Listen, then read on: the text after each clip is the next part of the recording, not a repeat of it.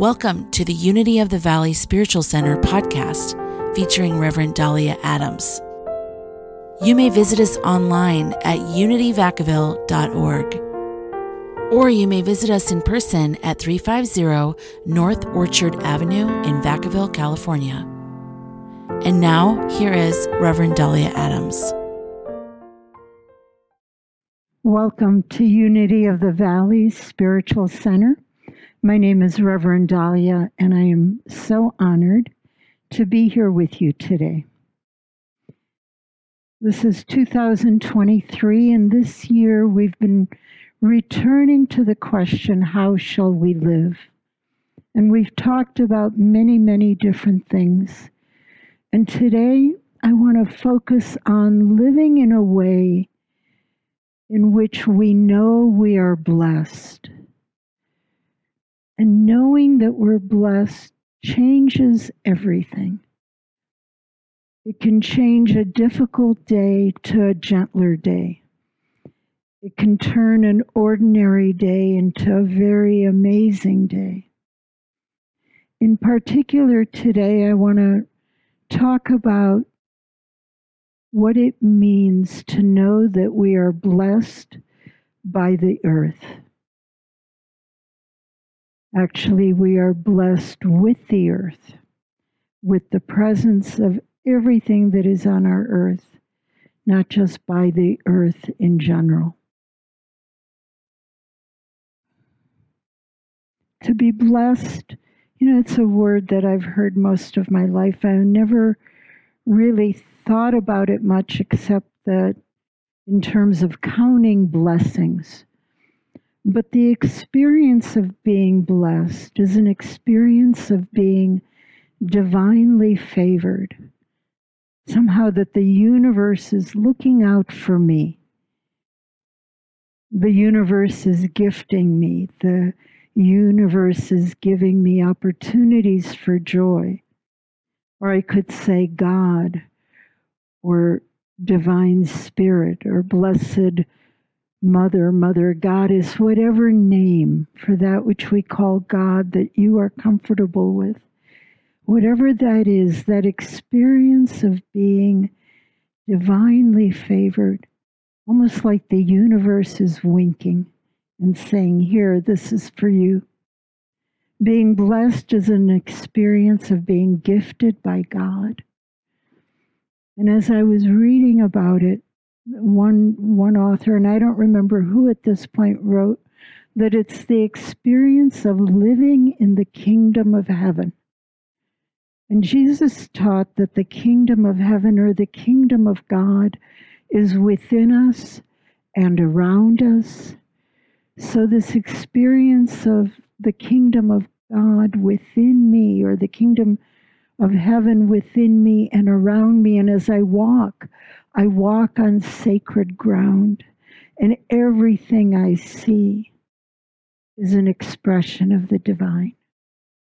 That's what it means to be blessed. So to be blessed could also be described a little more intellectually, to be conscious or to be aware that I am divinely favored and gifted by God. So pause a moment, close your eyes if you will, and ask yourself, how am I gifted by God in this moment? What is it that's a gift to me in this very moment?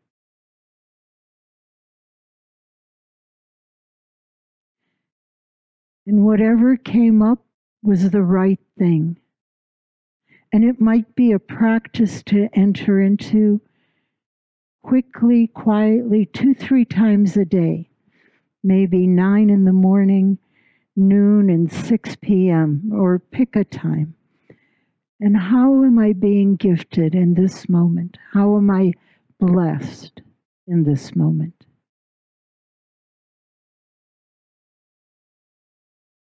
And for me, the ability to remember that I am blessed by this earth of ours, that I am blessed by God through the gifts that I receive in this earth of ours happens for me when I'm outdoors most of the time. And I have often stopped and taken pictures and then looked at the pictures again. And I have pictures up right now. I'm sorry for those who are listening on a podcast, but I have a picture up of a Sillamar State Park. And there are large rocks and the pink haze of sunset behind. And what that brings up for me is that feeling of being blessed, that feeling of awe, that sense that God is present in this scene. My next picture is a picture of a golf course, but it's especially the way the light is hitting, and there are trees, and the way the shadows of the trees are aligned. And it's a very tranquil, gentle, but slightly regal picture. The trees are standing very straight. And then I have a photograph of a small lake overlooking the Sierra Nevadas, or maybe just the foothills of the Sierra Nevadas. I'm not exactly sure where the boundary is, but again, it's the majesty of the mountains, the reflection in the water, the trees in the foreground.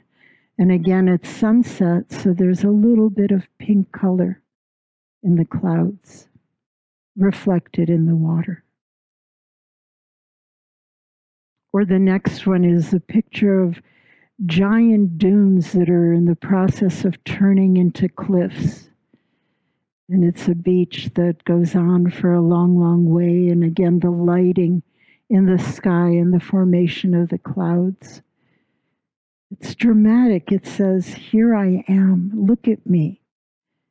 Look at me and feel the awe. Or I have another photo from an overlook on the coast of California.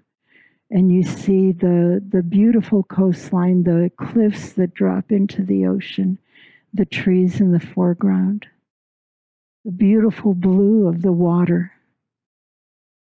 So these moments that are dramatic and amazing and at least fill me up with the sense of God's majesty and presence, the earth's beauty. This is a moment in which I am knowing that I am blessed, a moment that I'm honoring that blessing, open to it, aware of it, conscious of it. And in many ways, in those moments, the earth is mine. The earth is mine because I know how to take it in and experience it.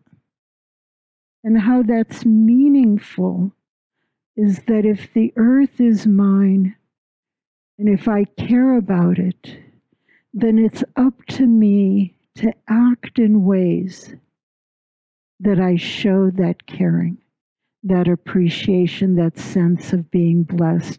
And that could be very different from any of us. We recently, in our spiritual center in our community, had a gathering around a lake, a lagoon, where members picked up trash. That is a way of caring for the earth. Or we recycle plastics and cans, and we have volunteers who go out and bring them to the recycle centers. That is a way of caring for the earth. We have solar-powered electricity, and so we make efforts. Obviously, we're not doing everything we could. That's usually the case. But when when we come from that sense of being blessed or appreciating it, we claim it as ours. And then we find ways of acting accordingly. And sometimes what happens is with time, we find more and more ways I have up a picture of flowers, of tulips, and they look very, very elegant with the way the light is hitting them. And to stop and to notice flowers or trees or architecture, the many ways that our earth is populated with living and non-living things, all reminders that we are blessed by the earth. And so in the Gospels, in the Gospel of Matthew, chapter 5, verse 3, in the Sermon on the Mount, which is a sermon that Jesus gave, a teaching, he was probably most likely giving pieces of that at different times, and it got compiled as one teaching. But in the midst of it in the midst of all of these teachings are the Beatitudes, and they're teachings on how we should be. And so in the Gospel of Matthew, chapter 5, verse 3, one of the Beatitudes is, "Blessed are the meek, for they shall inherit the earth." And again, I've had difficulty with some of the Beatitudes understanding what the meaning is. But what I've come to understand is the meek are not wimps. The meek are not people who are afraid. The meek are those that are open to something greater than themselves. The meek are willing to align with what we call the will of God, or the greatest intention of our earth. Eknath Eswaran, a teacher we've mentioned before, he's Indian American. He wrote a book called Original Goodness, and the book discusses these Beatitudes.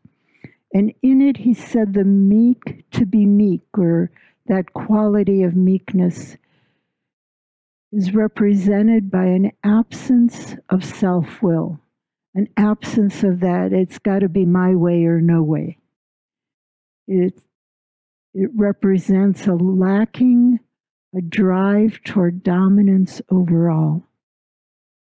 That sense that I don't need to have power over everything in my life. I don't need to have power over other people. I don't need to have power over that lake. I don't need to have power over the pastures. That there is almost an indigenous philosophy, an indigenous people's way of thinking that we are related to the earth. We are part of the fields and the mountains and the lakes and the clouds. So being meek is showing a gentleness and an appreciation toward creation. And Eknath Eswaran says to be meek is having a proud humility, in quotes. And then he goes on to explain that the source of this proud humility is the awareness of the divine spark within our hearts. So when we know our oneness with God, when we feel that presence of God within us, when we experience the kingdom of God within and around us, we approach our earth with this proud humility, with this gentleness, and once again we experience it as our own. Francis of Assisi wrote a long, long song, and it begins with the words, "Brother sun and sister moon." He treated all creatures as brothers and sisters. He treated the sun and the moon as his brother and sister. And he came from this attitude of gentleness toward the earth. And again, so it becomes a way of experiencing the kingdom of heaven, both within and around us. Elizabeth Sand Turner, an early teacher in the Unity movement. She's written several books, one of which is Your Hope of Glory. And in it, she discusses different Bible passages. And in her book, she wrote, to be meek is to have an attitude of receptivity to divine will. So again, the same theme as the other teachers and examples that we have. And then Emmett Fox, also a spiritual teacher in the 20th century. He was Irish American, and he wrote a book called The Sermon on the Mount. And in it, he writes about the Beatitudes and what they mean. And according to Emmett Fox, to be meek is to have a state of mind that includes a perfect willingness to allow the will of God to come about. Again, the same idea. The meekness is a willingness to allow that will of God to work through us instead of saying, no, I want to do it my way. And we do that sometimes. I've done it. I'm not proud that I've done it. It's gotten me into trouble a lot. But we do that. And then it's coming back to no, I honor and I align with that will of God, and I trust that that will of God is bringing me my greatest good, my highest joy. Emmett Fox wrote that to be meek represents an open-mindedness, faith in God, and a realization that the will of God for us is always something joyous and much better than anything we can think of for ourselves. Oh, and I have so many examples of that. When I was in graduate school, I had this idea, this goal that I would do an internship at the area's most prestigious hospital, Cleveland Clinic. And we were required to do year-long internships every year of graduate school. And so 6 of them were in the Cleveland area where my university was. And Cleveland Clinic was the prized internship because it opened doors. The prestige of the hospital, of the institute, opened job possibilities, opened doors to further academic studies. So I picked Cleveland Clinic, and in order to be allowed to interview there, the head of the clinical psychology department had to give you permission and send a referral. They would not interview anybody that didn't have that.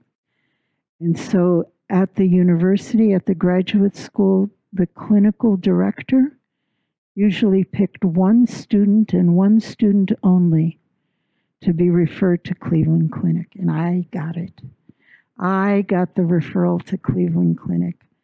And I was thrilled. I was so excited about it. And about 2 weeks later, the referrals and the assignments happened at the end of the school year. And then after the summer, the internship began. So I had a couple of weeks of being thrilled with this referral. And the clinical director called me in and he said, Dalia, I'm going to give that referral to somebody else, and I'm going to send you to one of our brand new internships. He goes, take it as a compliment. I want to make a good impression on this new internship site. Oh my gosh, I was angry. He was sending me to an insurance corporation from one of the most prestigious clinical institutions in the area to an insurance agency. Oh, I was disappointed. My life was over. I wasn't going to ever get a good job. I wasn't going to get the recommendation I sought, and on and on and on and on. But I had no choice. I had to say yes or completely forfeit. Unlike the times I've said no to God, then I've been able to stumble along and kick myself in the shins and get myself in trouble.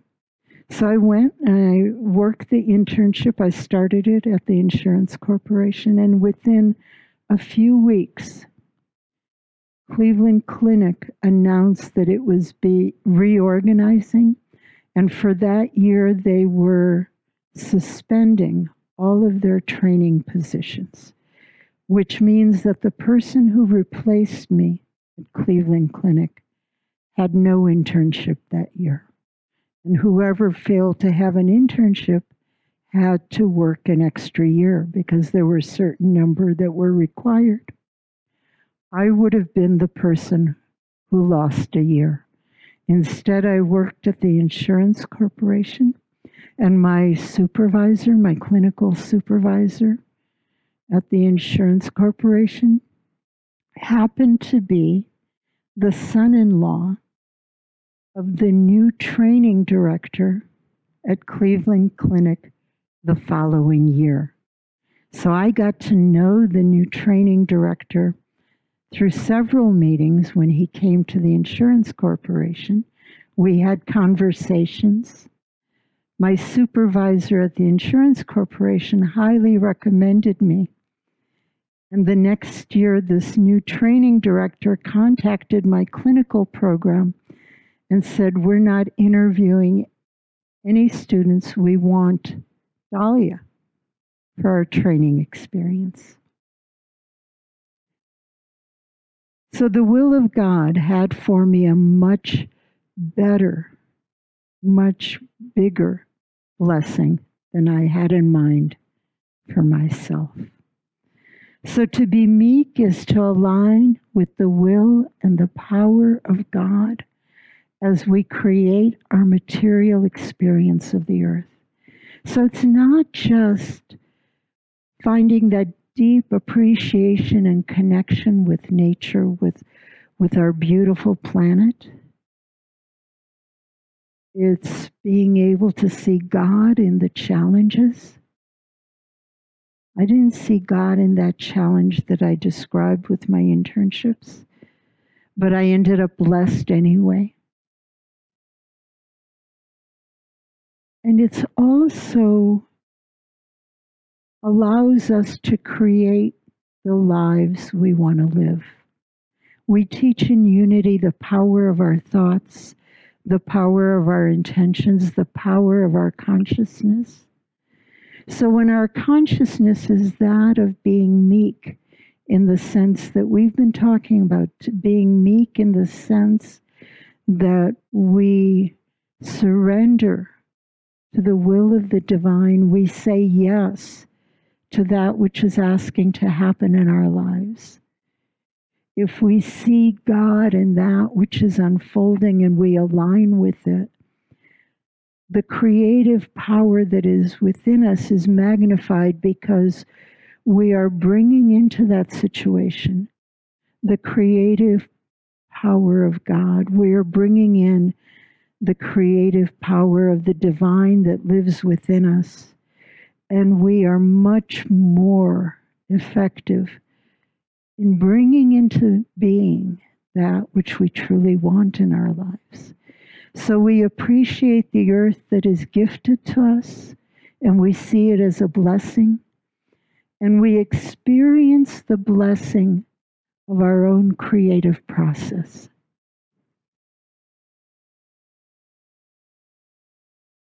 And we follow the example of Jesus, who in the Gospel of John, chapter 5, verse 30 said, "I seek not mine own will, but the will of the Father." And so it is.